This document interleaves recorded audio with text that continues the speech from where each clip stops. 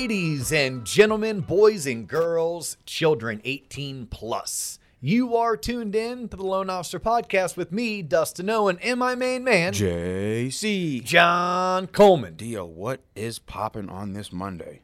It is a Monday. Just got back from Dr. Curley's office. Yeah, shout out Dr. Curley. Fixed up my grill. Again? I can smile again. Damn it. Yes, it is time for new teeth, John. It is that time of my life, that season Really? that I'm in. It's been a decade. It's been a decade since he last made these pearly whites. Are you going to get like a different style? Like the No. like the Mustang, or do they have like different sets? Like, straight but different looking. You know what I'm No. I had a very bad dentist one time sell me on a bad set of teeth. Really? And it was hideous and horrendous, and I've never been more self-conscious about how I looked and sounded. But for that, not one, not two, not three, but 5-year period of my life. Yeah. From my life. And I learned a valuable lesson. If you don't like something, Change it. no, let the person know. Oh, Hey, yeah. I'm not paying for that. Oh, yeah. I don't like how that looks. Every day. I let this dentist talk me into the fact that, oh, you'll get used to it. No, I never did. Really? I hated him for all 5 years. When I see a picture of me smiling, wearing those teeth that he made for me, I think people's smile is as individual as their fingerprint, so I don't like people walking around with these damn veneers and shit, these horse teeth that they got in their mouth. I really despise it. Here's the thing. If your grill's jacked up, It's get it fixed. Yeah, just get braces or maybe Invisalign. When you just knock them shits all out and just put fucking bowling alley pins in your mouth, it doesn't look good. Well, here's the thing. I didn't have a choice. I was born without teeth. Say it one more time for the people in the back so they understand. Okay, yeah, I didn't have a choice in the matter. So my whole entire mouth is set up. It is 10 dental implants. Damn. And then we have bridge work. The bridge work is cemented on top of the dental implants. But like anything, that's not real. When it's fake, it wears out. Yeah. It wears out. So about every decade or so, you got to go in for a little tune-up. You are the perfect candidate for a platinum diamond grill now. Now that I know that, I'm just going to get you just studded. One day, John. Hey, look. Stud it out. Look, when this platform, check this out. Y'all, thank you. Everyone listening, everyone tuning in. If we haven't hit it, by the time you listen to this, we are like within a stone's throw of hitting 1 million downloads. Just in 2022. This isn't going back to 2021 or 2020. No. This year in 2022, 1 million downloads. And we're just getting started. Thank you, Right? everyone. People are just now starting to discover us and figure out like what we're doing, how we're trying to change the world one person at a time. Yeah. Which is going to be great because today we can record an episode that I'm pretty sure we probably did sometime like COVID year 2020. Yep. We probably did this somewhere in the first 25 or 30 episodes back when you still had a blue Damn, the days. set. The days of old. Right? A different mic, and the audio was not as clean and crisp as it is today. But they love the message, so it didn't matter. Yes. Well, I hope they love the message. How about this? You and I were dumb enough to keep going. Yeah, we just kept doing it. regardless if people were listening or watching. Anyone tune in? I don't know. Okay, let's record another one. Yeah, it wasn't until Brian reached out to us from San Diego. Yeah. And he was thinking about entering the mortgage industry. That Yeah. was episode 41. Yeah. Episode 41 was like our first viewer request, and it happens to also be the episode that kind of put us on the map. Yeah. Now we're like pushing episode 290. Yeah. This is actually episode 289, I think. Is it really? Yep. Yeah, only you would count. Wow. So episode 289, the website's rocking and rolling, Yep. although very few people know about that because we've done nothing to promote it until now.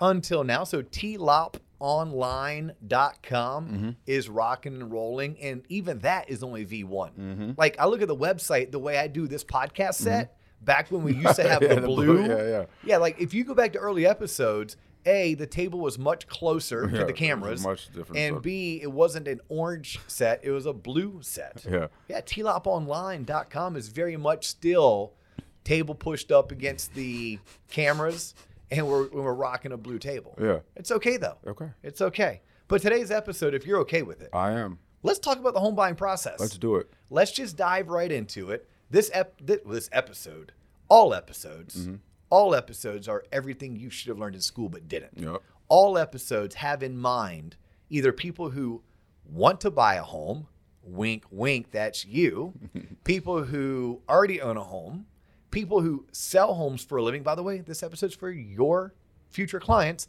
people who finance homes for a living. By the way, great episode we're getting ready to lay down for your clients, right? More than likely, 80+% of the American populace could put themselves in a category of either I want to own a home, I currently own a home, I sell homes for a living, or I finance homes for a living. Right? Those are 4 categories. I may have said 5. I was mistaken. Those 4 categories. The 5th category would be I support the housing industry. There we go. If I want to go 5 categories, it would go right there. There you go. So we're speaking today to home buyers. To home buyers, which, by the way, our website, tloponline.com, it even has information and links and tools for you. We are going to make it better. But right now, if a consumer wanted to find content on our website, it would be under what, John? Consumer? Yeah. Is that what it's under? Yeah, it's under For Consumers. It's called For Consumers. Yeah. Eventually, we're going to have a whole entire home buying portal. We're going to beef it up for you. We are going to beef it up, right? But that's probably Q2 goals. Right. Right now, we're still in Q4 of 2022, trying to get to Christmas, trying to get to the new year. And then that's when we're going to go ahead and just 10X it. I have a good idea for how to start this scenario. Today's episode. Fire away. Are you ready? Yeah. So let's just say, example, I currently live in an apartment with my wife. I've saved up $35,000 to where I'm ready to make a purchase. My lease is up at the start of next year, so around February, and I think I'm ready to buy a house. Awesome. High five, homie. First and foremost, if you really have 35 grand saved up, that's a lot of freaking money. That is a lot of money, so you're doing something right. That tells me you're a good candidate for home ownership. First and foremost, those are things that we look at, not just we as a lender to make sure you qualify, but we as professionals who have a fiduciary responsibility to our communities that we serve. Am I putting John Coleman in the right situation when he goes to buy a house? Because home ownership can be expensive, right? We know that there are studies out there that claim that a home is going to cost you 1 to 3% of its value in annual maintenance and upkeep. So it's good that you have $35,000. My first question that I'd probably ask you if we jumped right into the financing side of things, John, it would be, hey, John, of this $35,000, how much have you earmarked? Or you'll hear me use words like allocate. How much have you allocated to go towards a transaction? Are you wanting to use all 35? Or are you wanting to use some of the 35 because you like having a cushion or an emergency fund? I was thinking about using all 35 because isn't it if I put more money down, I'll get a cheaper rate? Yeah, so we can talk about that, right? We can definitely talk about that. So I'm going to slow you down. And I love this. I love this role play, but I'm going to slow you down because the first thing any home buyer is going to want to do is talk to a lender. Period. End of story. And I'm not saying that because I run a mortgage company. I am saying that because it's the damn truth. It's not the sexiest part of buying a house. It is by far the most important part, right? You need to be diagnosed unless you're paying cash. Look, if you're paying cash, pat yourself on the back because you're doing something that most people can't, or you're having something afforded to you. Maybe families buying the house for you cash. Doesn't mean you shouldn't finance. Doesn't mean you shouldn't look into financing. Okay? There are benefits to not using all of your cash. I'm not a financial advisor. I sometimes play one on our YouTube channel, but I am not one. I would say before you pay cash for a house, please sit down with a financial advisor. Please talk about wealth generation strategies or tax strategies to make sure that this is in your best financial interest. But most people tuning in right now are not paying cash. So most people want to buy a house and they want to buy the first house or their second house. You got to check with a lender first. It's not about what you qualify for. Yes, that matters. But it's also about picking the right loan, the right purchase price, the right down payment so that you can match your financial needs, wants, and goals. Here are 2 common mistakes home buyers make. The first common mistake a home buyer makes is they think about their purchase as if it's a 30-year investment or it's a 30-year commitment. It's not a 30-year commitment.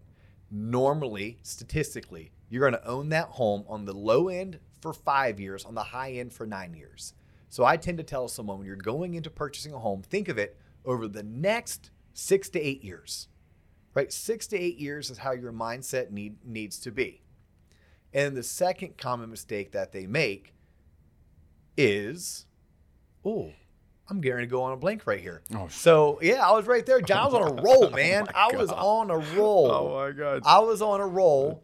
Yeah. And, so it's not understanding the power of $10,000, right? The second one is not understanding the power of $10,000. $10,000 is a lot of money. Like if you took money out of my bank account, you took 10 grand, I'd be pissed. I'd call the cops. You've heard me say this once or twice. But 10 grand on a mortgage is like $65 a month right now. Dude, if I lent you $65 and you didn't pay me back, I'd still hang out with you. I would quit lending you money, but I'd still hang out with you, right? So too many times, if there is a second common mistake, right? One, they think of it as if it's a 15, 20, or 30-year decision when really it's like a 5, 7, or 9-year decision. And the second thing is they underestimate the power, or really lack thereof power, of $10,000. In your experience, when people are looking for a home, what part of the process do they actually get to the financing? Do they usually like find the house first and then they kind of like reverse engineer it? It depends. It's all over the place. Okay. Right? It's over the place. To answer your question, I would say 50-50, maybe? No. 90-10. 90% go looking for a house, and thank goodness the builder or the realtor that they end up connecting with will ask them, have you already spoken with a lender? Are you paying cash, or are you taking advantage of financing? And then from there, that realtor or that builder will be like, hey, let's slow your roll. I'd love to go show you properties. I'd love to go show you these new construction homes. But before we do, I need to make sure that you're going to qualify. I need to make sure that what I'm showing you is going to be in your budget, right? These are all things that, so I would guess, and I said 90-10, I'm going to fall back on Pareto's principle, the 80-20 rule. Yeah. I would guess that 80% probably start at a minimum on Realtor.com or on Zillow, or somehow searching the Coldwell Banker website. Right. Then they find a house they like. Then they text, email, DM, call the person who is attached to that advertisement. Because that's, by the way, it's all Realtor.com is. In Zillow and Redfin, those are advertisements. They're collecting your data, then they're selling it off to realtors and lenders. And then that person will talk to you, answer some of your basic questions, and then point you to the direction of a lender. Gotcha. Some people are savvy enough, experienced enough, or have someone in their corner that's like, hey, look, you should go talk to a lender. Gotcha. I'm going to circle back, because remember I said there's two common mistakes? I'll make it 3. Okay. There are 3 common mistakes that I see home buyers make. And I know this because I've been originating mortgages for the past 18 years, and it hasn't changed. The 3 things are, the first thing is they look at it as if it's a 15 to 30-year decision, when really it's a 5 to 7-year decision. The second thing is they overvalue what $10,000 will do in terms of making the home more affordable. They don't understand that $10,000, whether you go up or down in purchase price or up and down in loan amount, is only going to impact their payment by roughly $65 a month. The third thing that they don't understand is that a mortgage is nothing more than a financial instrument that must be tailor-made to match your specific financial needs, wants, and goals, while also helping you qualify to purchase the home. Meaning there's no such thing as a one-size-fits-all mortgage. That right there are the 3 things that home buyers get wrong. So let me just tell you what they are. There is no such thing as a one-size-fits-all mortgage. Know that. Get yourself aligned with a really good mortgage advisor, and have that person not only help you qualify for a home loan, but the right home loan. The second thing is that extra 10 grand, John, that you may want to put down, it might not make the most financial sense for you to put that 10 grand down. It may make more sense to have that 10 grand stay in your savings account. And then finally, when you're looking at this purchase, especially if you're a first-time home buyer, more than likely, you're not going to have this mortgage for 5 to 7 years, and you're not going to own the home for probably 7 to 9 years. So don't look at it and make decisions based on the next 15, 20, or 30 years. Make those decisions based on 5, 7, maximum 9 years. Those are 3 things I would tell someone. And that's where you want to start. You want to start with a lender. Once you start with a lender, ask that lender for a recommendation to an awesome realtor in your local market. That lender knows who the good realtors are. That lender also can personality match your personality with probably the right realtor. There's certain realtors that rock it with first-time home buyers. There's certain realtors who rock it with people who are looking to purchase short-term rentals. There's certain realtors that really do well when it's someone who is downsizing because they're an empty nester, right? There's certain realtors that are a little bit more cutthroat, all about business. And certain clients do really well with those types of realtors. There's other realtors who want to hold your hand and do everything for you. Certain clients require that. Your local lender should be tied into the local real estate market. Then you should go talk to a realtor. Sit down with that realtor, and that realtor is going to have you do things like, what is your needs? What are your wants, right? I need a 3-bedroom house. I want a 2-car garage. I need 2 bathrooms. I want a pool. And for all of us, that's different. Right? When I was buying my first house, my needs were much different than when I was buying my second house. Like my second house, I stated, I'm not going to buy it unless that's a 3-car garage. Like, period, end of story. That was even on my list the first time. Or the first time I bought a house, I wouldn't look at it if it had a pool, because I knew I couldn't afford the maintenance on a pool. Whereas when I was purchasing my second house, a pool wasn't a must-have, but it was pretty high up, right? So those are certain things. The neighborhood that you're looking in, the school district that you're looking in. Like, this is where a really good realtor could help you, but you need to be able to sit down with your spouse or significant other and kind of go through what are your must-haves and what are your wants? And then understand there's certain must-haves that are truly must-haves. There's other must-haves that, man, if the right house came along in the right neighborhood, I could potentially do without it. Just like when you're doing the hierarchy of your wants, there's certain wants that's like, man, in a perfect world, if that fell in my lap, great. If not, I'm cool with it. Where there's certain wants where it's like, man, this is pretty close to a need, but I'm not going to let this particular feature of the house, maybe it's a screened in back porch. Yeah. I'm not going to let a screened in back porch stop me from buying a really good house, but I would prefer to only look at homes that have screened in back porches. Right? So I think that's something that a home buyer should do. So if you're doing this in order, you talk to a lender, you not only got qualified for a home loan, but the right home loan for your financial needs, wants, and goals. You are given your options. You know what you're getting yourself into. You understand how much money you're going to need, down payment, closing cost, what your monthly payment's going to be, and how that monthly payment correlates, or the word I use is marry. Your monthly payment must marry to a sales price. And it's not the monthly payment you qualify for. Believe it or not, many home buyers qualify for more home than they want to afford. So it's about finding the payment you're comfortable with and marrying that to a sales price based on how much money you have for down payment. But keep this in mind, home buyers. We in the industry have a little saying. It's called champagne taste on a beer budget. You need to be very cognizant or aware. Are you that person who has champagne taste on a beer budget?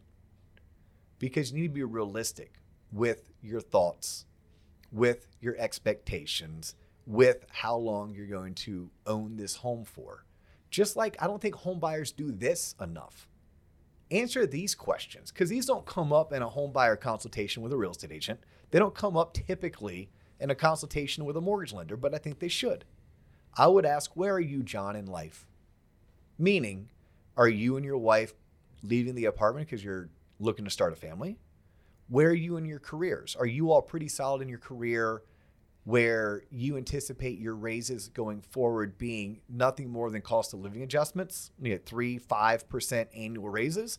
Or are you at a point in your career where you could see a substantial increase in pay?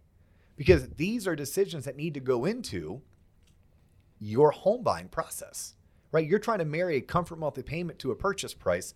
I find out that you have champagne taste on a beer budget, but you're at a point in your career where you are expecting to earn $25,000 more per year in just 18 months. and your spouse is up for a large promotion and she's going to earn an extra $12,000 a year, at which point you have an extra $3,000 gross coming into the household, which is another $2,000 a month net, of which maybe you want to save $1,000, but you open up $1,000. Maybe the $1,000 that you open up, we started with $3, $1,000 went to Uncle Sam, $1,000 went to you all saving for retirement, and leaves $1,000, of which you're willing to put $500 towards your housing expense. Then I would tell you, especially if you have the champagne taste in your beer budget, I'm going to tell you, hey, push the envelope a little bit. Push the envelope in terms of where you're comfortable, because it's not what you're paying the next 12 months, it's what you're going to be paying the next 84 months. And maybe you can afford it. But that is something you have to almost like walk with trepidation, because the last thing you ever want to do is get out ahead of your skis and not be able to make that payment. Yeah. So now I'm going to go back and answer your question. I have $35,000. I'm going to tell you, I don't know your full situation. I don't want to use all 35, John. What I'm going to tell you is let's come up with enough money to cover at least 5% down. Let's have enough money so that you can cover your own closing costs. Although we're recording this in December 2022, the next 100 days are probably one of the best home buying markets for home buyers, period, end of story. The best I've seen since like 2014. The best I've seen since 2012, actually. Okay. So it's been a decade since we've had a home buying market. And I think it's going to be a real small window, right? We're already 2 or 3 months into it. We only have another 2 or 3 months left. 100 days is what I'm saying. That you could potentially negotiate 2 or 3% off the asking, plus get 2 or 3% of the sellers covering your closing cost, right? So if the purchase price was $400,000, you could potentially offer $390, get them to accept it, and have them give you an extra $12,000 to cover your closing costs. Yeah. I don't think you'll be able to do that in April of 2023 or beyond, and I don't know when people are going to listen to this. Yeah. Right? So I'm going to say that a third of the people listened to it and caught it, and they're like, yep, I'm going to buy in the next 100 days. The other 2/3, they're going to buy in 2024, the end of 2023, maybe in 2025. And for those people, if you're sitting in John's situation, you have $35,000 and you're looking at a $400,000 property, what I'm going to tell you is let's use $20,000 for your down payment. Possibly let's use $12,000. Right? Possibly we can do a conforming 30-year fixed loan with 3% down. We can do an FHA loan with 3.5% down. If you're a veteran of the armed forces and you're eligible, we can do a VA loan with no money down. Right? Or certain lenders have their own 100% financing options. Like I know my friends over at Waterstone Mortgage have this thing called the Wealth Builder. Dude, that offers 100% financing, no monthly mortgage insurance. What? Yeah, you finance in the mortgage insurance. So the loan is insured, but it gets financed into your loan amount. So like there are 100% options out there. There are down payment assistance options out there. And just because you have $35,000 doesn't mean you shouldn't look towards down payment assistance if you're a first-time home buyer. Right? Those are things that you should consider when you talk to your lender. There is no such thing as a one-size-fits-all mortgage. What works for you isn't what works for your sister, isn't what works for your college roommate, which isn't what works for your ex-coworker. Do you find that a lot when people are in the home buying process and, of course, they go to their friends and their family and then they just say, oh, well, my friend or my aunt, do you get that a lot? Yes, all the time. All the time. And I don't know what to say. I mean, look, you have different blood type than your sister, than your aunt, than your friend. Right. Doctor diagnoses different medicines for you based on your allergies, based on your health, your height, your weight. Same thing goes when you're financing your home purchase. It has to work for what works for you in today's market. Right? What if there's different medicine available 5 years ago versus medicine available today? Yeah. There's different research. The term snowflake has taken a negative connotation. But if I use the term snowflake, I'm using it as the positive, which is we're all unique, we're all different. Like snowflakes are, each borrower very much is a snowflake. Not in the negative way, in the positive way. Like we each have our own thumbprint. And we have to be able to give advice based on the lines on that thumbprint. Right. Question for you. So I'm ready to purchase a house. I know there's variables. How long should this process take from when I'm pre-qualified for a certain amount versus when I actually move into my house? And I know I have to find the right house and all this stuff. Is there a certain time? It could happen in rapid speed, 15 days. Really? Or it could take 9 months. It just depends. Snowflake. It literally depends. There are people who wake up Friday night. They wake up Friday night, wake up from their nap. Right. Yeah, they go to happy hour. They Yeah, knock down a right. couple cold ones. Yeah. They wake up from their nap after their spouse is done being mad at them. Yeah. They start talking about the weekend plans. Yeah. And they decide, hey, we're going to go looking at homes. They got looking at homes.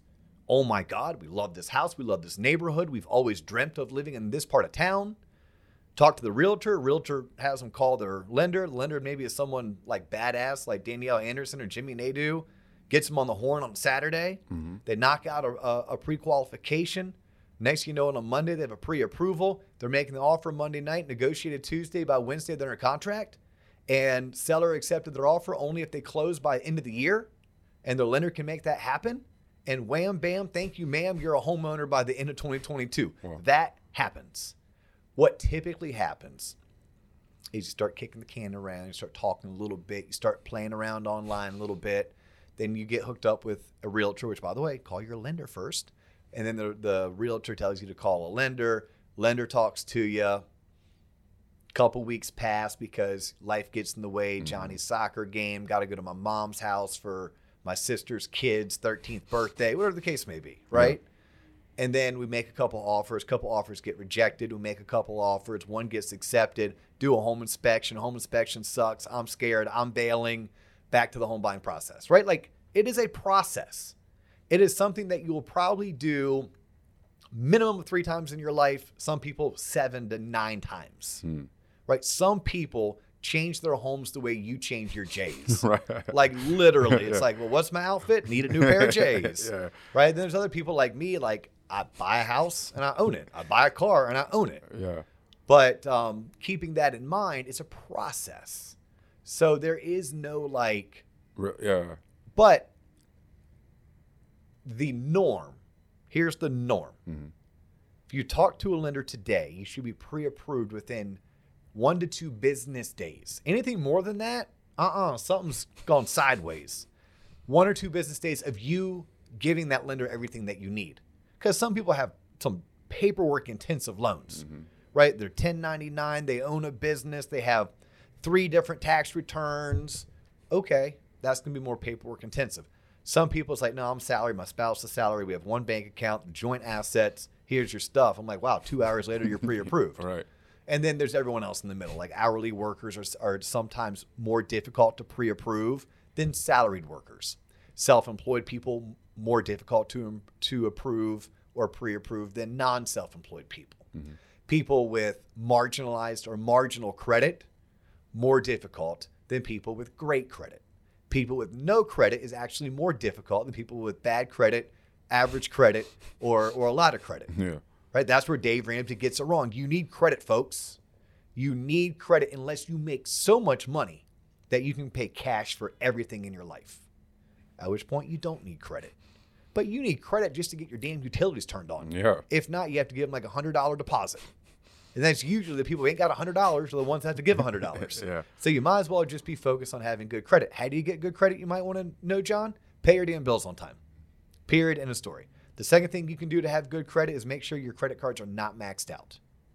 Do that. Do those 2 things. And by not maxed out, I mean you never, ever, ever, ever owe more than 50%, actually more than 49.999% of your limit. So if the limit is $500, don't owe more than $249, even if you plan on paying it off at the end of the month in full. Nope, never. Those are 2 things people need to do to make sure they always have good credit. Okay. All right. So other things that people should consider when buying a house, you may wonder, I think the timeline. What's your timeline? You're in a lease. Yeah. When does your lease expire, John? February of next year. Of next year? Yeah. Like, it's coming up. Yeah, it's coming up soon. Okay, so here's what I would have told you. You and I probably should have started having this conversation back in November, if not around like mid-October. Really? Yeah, there's nothing wrong with getting all of your ducks in a row. The credit report that I pull is good for 120 days. And what's the worst thing I have to do? Update your credit? Like, that's the worst thing I have to do. It's not typically a bad thing unless you went out and screwed it up. But normally you'd want me to look at your credit a little bit earlier in the process, because what if I see something on your credit report that if you fixed it, it'd help you get a better interest rate? What if I saw something on your credit report that was erroneous and you need to go get it taken off? Right. Wouldn't you want more time to do that? So if you had told me, oh, my lease doesn't expire until August and you want to start looking now, I'm like, all right, that's all well and good. But are you willing to use some of that $35,000 to break your lease? Because here's something that I know, home buyers. If I close on a home loan for you in January, the good news is your first mortgage payment won't be due until March. You see, because mortgage payments are always paid in arrears, right? So you lived in the home all of February. When you make your payment on March 1st, you're actually paying for all of February. That's called paid in arrears. When you rent, you typically pay up front. So I would pay February 1st in order to live in the home the entire month of February. Gotcha. So something that when I'm consulting with home buyers, especially those that are currently renting, and they want to time it out, like, hey, I don't want to have to double up on my payments. I'm like, hey, cool, but let me show you something. Let me show you how even though your lease expires March 1st, we can close you February 10th, and your first mortgage payment won't be due until April 1st. That way you can close on your house. You can take your time moving in. Maybe you want to clean the floors, paint the interior, change out the window treatments. It allows you to do those things. Right. And I don't think a lot of people know that, right? So they're like, well, I don't want to buy a home until March 1st because I don't have to double up. I'm like, well, luckily you don't have to double up. Okay. Yep. Things people should know about from a financing side. There is a down payment 90% of the time, right? Obviously there are loan programs that allow for 100% financing. There is some down payment assistance out there, but keep in mind, ain't nothing free in life, right? So a lot of the down payment assistance, there's going to be income limits, meaning if you make more than X, you're not eligible for it. And you need to also understand that when it comes to down payment assistance, typically the money is not free, so you'll probably owe the money back. The good news is you don't make payments on it, so it's kind of like a free loan with no interest. And some of these programs may have higher interest rates than what the market is giving. Some of these programs may come with higher closing costs. So just keep in mind, like, ain't nothing free in life. It's going to come with a catch. But that doesn't mean that down payment assistance is a bad thing. It just means you should understand that it's not for everybody. So when you are buying a house, you're going to have a down payment, and you're typically going to have closing costs. And closing costs is what you're paying the title company or the closing attorney who's responsible for actually facilitating the transaction. You're going to have an appraisal, a credit report. If your employer charges your lender to verify your employment, part of the process of applying for a home loan is you have to have your employment verified. Well, if your employer charges your lender, guess what your lender is going to do? Pass the charge on to me. Pass it on to you. Yep. Depending on the state you live in, you're going to have some kind of a state tax. Some states don't have them, many do, or a county tax. You're going to probably have a survey done on your property, again, state specific. And then you're going to need money for like a homeowner's insurance policy. Plus, you're going to need to put money aside for future real estate tax payments. So does someone walks you through this and says, like, they earmark, like, hey, don't forget you're going to need to pay taxes on this? Because, like, how do you know, like, your lender is responsible to walk you through that. Okay. Right? So you pick up the phone, you talk to that lender. That lender can, like, roundabout. Like, if you're talking to me and you're like, hey, Dio, I'm looking to buy a house. And I'm like, okay, what's your budget? You normally start. I said, John, what's your comfort monthly payment? And I'll stop. I'll say, by the way, comfort monthly payment isn't necessarily what I'll qualify you for. I may qualify you for much more. Comfort monthly payment is what you and your wife are comfortable paying every single month. And comfort monthly payment is things like your principal and interest on your loan, real estate taxes, homeowner's insurance. In some places or some loan programs, PMI or mortgage insurance. Anytime you're not putting 20% down, more than likely you're going to have some kind of a insurance that's insuring your lender against you going into default. And depending on the community or the type of home, you may have some kind of a association dues, whether they're condo association dues or they're homeowners association dues. When I add all of that up, what is it that you're comfortable paying every single month? And you give me a number, right? You're like, I'm comfortable paying $2,500 a month, all in. Cool. All right. All in $2,500 a month, depending on your down payment, is probably going to be somewhere around a $375,000 purchase price. Now, I ran that quick math in my head because here's something that I know. Roughly, it's about $800 to $900 per, about $750 per $100,000 right now. Okay. Depending on things like taxes and insurance and PMI and HOA dues. because it's about $650 just in principal and interest, right? So on a $400,000 house, if you put your 5% down, that's 20 grand. So you're borrowing 380. So you'd basically do 650 plus 650 plus 650 is like 2,050. So actually your payment may be closer to 300,000, right? So like this is what we'd have to bust out the HP 12C and start working through. You told me you're comfortable paying 250. I have to then back that into a sales price for you. Okay. And then I ask you, John, is that the type of home that you're seeing out in the marketplace when you go on Realtor.com or Zillow or Redfin? Mm-hmm. And then we have that conversation. Okay. And then I start talking about we have $35,000. Of that $35,000, if you use $20,000 for down payment, you're left with $15,000. If you don't get the seller to pay your closing costs, then your closing costs are going to run you somewhere probably around $10,000. Rule of thumb is closing costs in most markets run you about 3% of the purchase price. But as your purchase prices go higher, I find that 3% may be too much or it may be too low, all depending on what the interest rate market is doing. So let's just say rule of thumb 3%. Okay. So you're going to need $12,000 for closing costs. So if you're $20,000 for down payment, you're $12,000 for closing costs, I'm only leaving you with $3,000. Yeah. Now, how does that make you feel only having $3,000 in your savings account? Queasy. Oh, okay. Yeah. Like if that was your answer, then we're going to address it. If your answer was like, I feel totally fine because my wife and I save $3,000 a month every month. Like meaning I can get that replenished in the next 6 months. I'll have over $20,000 in there. Okay. Okay, cool. Or you may say, oh, totally fine because I have a whole separate account with the Bank of the Internet.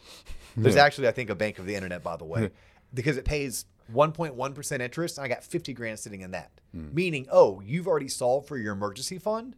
Yeah, John, let's use all 35. Gotcha. If you're telling me it makes me feel queasy because now I'm left with no money except for what I have in my 401k, all right, let's talk about a 97% financing option, John. Now on your $400,000 purchase, you're putting 3% down, which is $12,000. Your closing costs are $12,000. Now you're $24,000 out of pocket. So that means you can keep $11,000. And keeping $11,000, let me ask you a question. How do you sleep better at night? Do you sleep better at night with $11,000 in that savings account? Or do you sleep better at night knowing that your mortgage payment is $65 cheaper per month? The first door, Alex. Yeah, the first door. Yeah. Yeah, and that's a conversation that you and your lender should be able to have together, right? You and your lender should be able to sit down and say, well, if I buy a $400,000 house, what's my all-in payment if I put 20%, if I put 5% down? Right. They may save about $3,000. Then, does $3,000 actually match what you're comfortable paying? Right. It might not. Then the next question is, can you find the house that your wife is comfortable living in for under $400,000? Yeah. Because that's the whole champagne taste and beer budget. Right. That's where the back and forth has to come into play. That's where you and your wife have to sit down and actually put a budget together. That's where you have to talk about future earnings. Like, hey, I know we're making this much this year, but what about next year and the next 2 years after it? Yeah. And then is this a house that is my starter house, or is it my forever house? Or is it my forever until I go into a retirement home house? Right. Because there's some people that's what it is. Hey, they're 55. Kids are out. They don't need this $3,000 McMansion that they bought back in the early 2000s. Yeah. And now all of a sudden they want to find a house that's 1 story and not 2 because maybe she's due for a knee replacement or he's due for a hip replacement. Yeah. And they're thinking that, they'll probably live in this house for 10 more years. Yeah. So even those people who are empty nesters, hey, this is the house I'm going to live in for the next 10 years, never 20 or 30. Okay, so all that happens when you're at the closing table and you're with the title company. Is that when you actually get the keys? Typically, depending on your state. Okay, so depending on your state. People in California, way different. Okay. Yeah, way different because that's an escrow state. So you may close, but then you may not fund for 7, 10, or 15 days later. Okay. I don't really quite understand exactly how those escrow states operate because I've never originated purchase loans in those escrow states. So I couldn't speak as a subject matter expert on it. But typically, when your loan funds is when you get your keys. Okay. Right? So here's what will happen if I'm trying to go with progression. Yeah. Right. You're pre-approved. You go out shopping for a house. You make an offer. Your offer gets accepted typically after some negotiating, right? Back and forth. It's listed for $400. You offer $375. They counter at $395. You counter at $385. They come back at $390. And you say $390, but only if you throw in a home warranty from Old Republic. There you go. And there you go, right? Yeah. That's literally how it's done. Okay.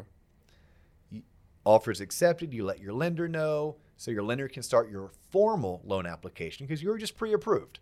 Now that you're under contract, that's when you start talking about, like, hey, this is my actual loan amount. I can lock in my interest rate. This is what the taxes are on that property. I've spoken with a homeowner's insurance agent. They gave me a quote. This is what they're quoting based on this home's age and where it is in terms of what town, what city, what neighborhood, what community, flood zone, wildfire area, etc. You typically write contracts that close within 30 days. That's typical. You can do 15 days, you can do 60 days, but the typical is 30. And at the time your contract was accepted, that seller said, hey, John, we're giving you $390. We're throwing in the free home warranty with Old Republic. Now I need to see that you're serious. Pony up some money, homie. At which point we call that an escrow deposit or an earnest money deposit. Typically about 2% of the purchase price. You may write a check for $8,000. You don't give it to the seller. You don't even give it to your realtor. Typically, you give it to the title company or the closing attorney. They hold that in escrow, right? It's a third party holding it. It's money that's yours that you will get back at closing. Typically, it is taken off of the cash you need to close. Okay. Right? So you got pre-approved. You found the house. You negotiated it. By the way, you could have gotten pre-approved 3 months ago. It took you 3 months to find the house. You found the house because maybe not enough was coming on the market at the time. You negotiated it. Offer was accepted. You give the seller or the seller's attorney or the title company your security deposit, your escrow deposit, your earnest money deposit. They're all three synonymous.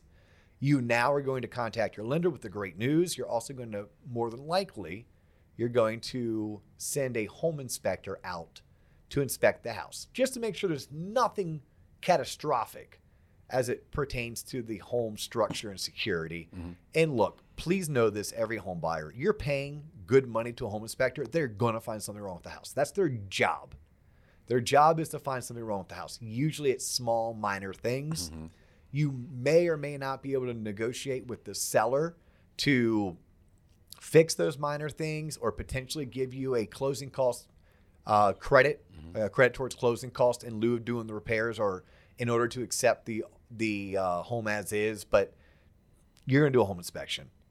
Your lender's going to spend the next 30 days doing things like ordering title work, ordering the appraisal, submitting your loan to formal underwriting. The underwriter's going to approve your loan, typically approve it with conditions. Like conditions would be, hey, I need an updated bank statement. I need an updated pay stub, or I need your employer to verify some of your overtime, or I see there's a large deposit. I need you to get a letter from your dad stating that deposit was a gift from him. Like just normal stuff that as a lender we deal with every day. As a consumer, we know you don't. So we'll explain it to you. We'll hold your hand. We'll walk you through it. And then your loan typically gets fully approved. We call that clear to close. 1 to 3 days before your actual closing day.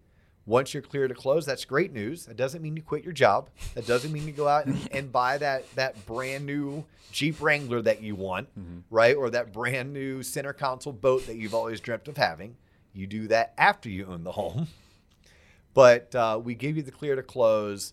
You then get with your realtor. You schedule a walkthrough. You're going to walk through the home, make sure that nothing has happened to the home since you put it under contract 30 days ago.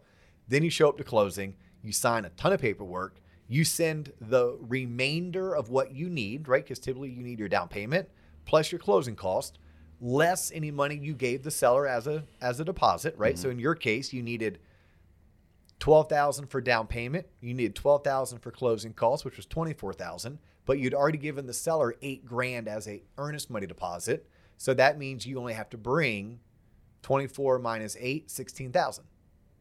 Right? So $16,000 is what you need to bring. And John, you do not bring cash. Damn it. Yeah, you're not Floyd Mayweather. Okay. Damn it. Yeah. You don't bring a personal check. Certified only. A wire. Okay. You're going to wire the funds. And you're going to get that wire amount directly from the lender will tell you the amount. The wiring instructions should come directly from the title company or closing attorney. No one else. Because there's a lot of fraud going on right now There are some bad actors doing bad things and stealing people's money. So if I'm going to wire money to a particular title company or closing attorney, I don't want to get the wire instructions from my realtor. I don't want to get the wire instructions from the mortgage company. I want to get it directly from the source. But the lender is going to give you the final number. And you're going to get that final number, I mean, just depending on the transaction, the lender, the market. It could be the day of. Not supposed to be, but it could be. In a perfect world, you're going to get it at a minimum the 24 hours before. And in a perfect world, you're going to get it 3 days before. Okay. Yeah, that's kind of the process of buying a home. And I think we covered the bulk of most people's questions on the process of buying a home. It is cumbersome. Like I remember, full disclosure, I was 11, 12 years ago now, I bought my last house. I've been a loan officer since 2004. 11 years ago, I was running a small mortgage company. Like now I run a large mortgage operation. And I knew what I was doing. And it was still stressful for me and my wife. It was still stressful. Even and though, I know this shit. Yeah, Yes. That's crazy. Yes. Like my joke is like, look, I almost divorced my wife while buying our last house and I do this for a living. So I understand how frustrating the process can be. Just know that you only do it once every 5 to 7, maybe 9 years. Right. And that's also why it's frustrating because you don't do it enough. Like imagine anything in life. If you do something daily, not frustrating. If you do something daily, you can get really good at it. You do something daily, you can predict what's going to happen. Like if X happens, then I need to do Y. When you're only doing this every 5, 7, or 9 years, it doesn't matter the last time you bought a house. It was so long ago you forgot what the process was like. Or so many things have changed, it doesn't matter. The important thing is that you find people who are willing to hold your hand, go at your speed, answer your questions, and give you options. That would be the advice I would give to anyone looking to buy a house, especially a home that needs to be financed. Well said, Dustin. Yeah. And if home buyers have questions, I don't mind answering them for you. Like I really don't. If you're looking at buying a house and you have some pretty simple generic questions, hit us up. We'll answer them for you. Now I'm going to tell you, talk to your loan officer, right? Like you need to talk to your LO. If you don't have an LO, let me know because my job is to know loan officers. Yep. And I know loan officers literally from Courtney all the way up in the Pacific Northwest. Shout out Courtney. Yeah. All the way to David in South Florida. Shout out David. And everyone in between. Yeah. Like literally, Yeah. my job is to know loan officers. So if you need a good LO, let me know as well. But I don't mind LinkedIn. I'm Dustin Owen on LinkedIn. You can hop on tloponline.com. Or if you hit us up, I don't even know how to check TikTok, but I make John have us on TikTok. I said on TikTok. Yeah. Send us a talk. Is that what the kids call it? I have no idea. Yeah. I'm really good on Instagram, though. Yeah. I'm really good on Instagram. I like Facebook, but it's a pain in the ass with their messenger system. Trash. And having to bounce between like my personal account and the that's TLOP right. account. Yep. It's so cumbersome that messages get lost and unanswered on Facebook, which is sad. But the good news is we have LinkedIn, we have IG, Yep. and we have tloponline.com. Only the beginning. Yep. So his name is John Coleman. My name is Dustin Owen. If you like what we're doing, we ask you to share us, like us, give us a 5-star review, tell your friends, and keep coming back for more. Yes, sir. That's all the time we have for you today, but we will catch you in the next episode. Peace.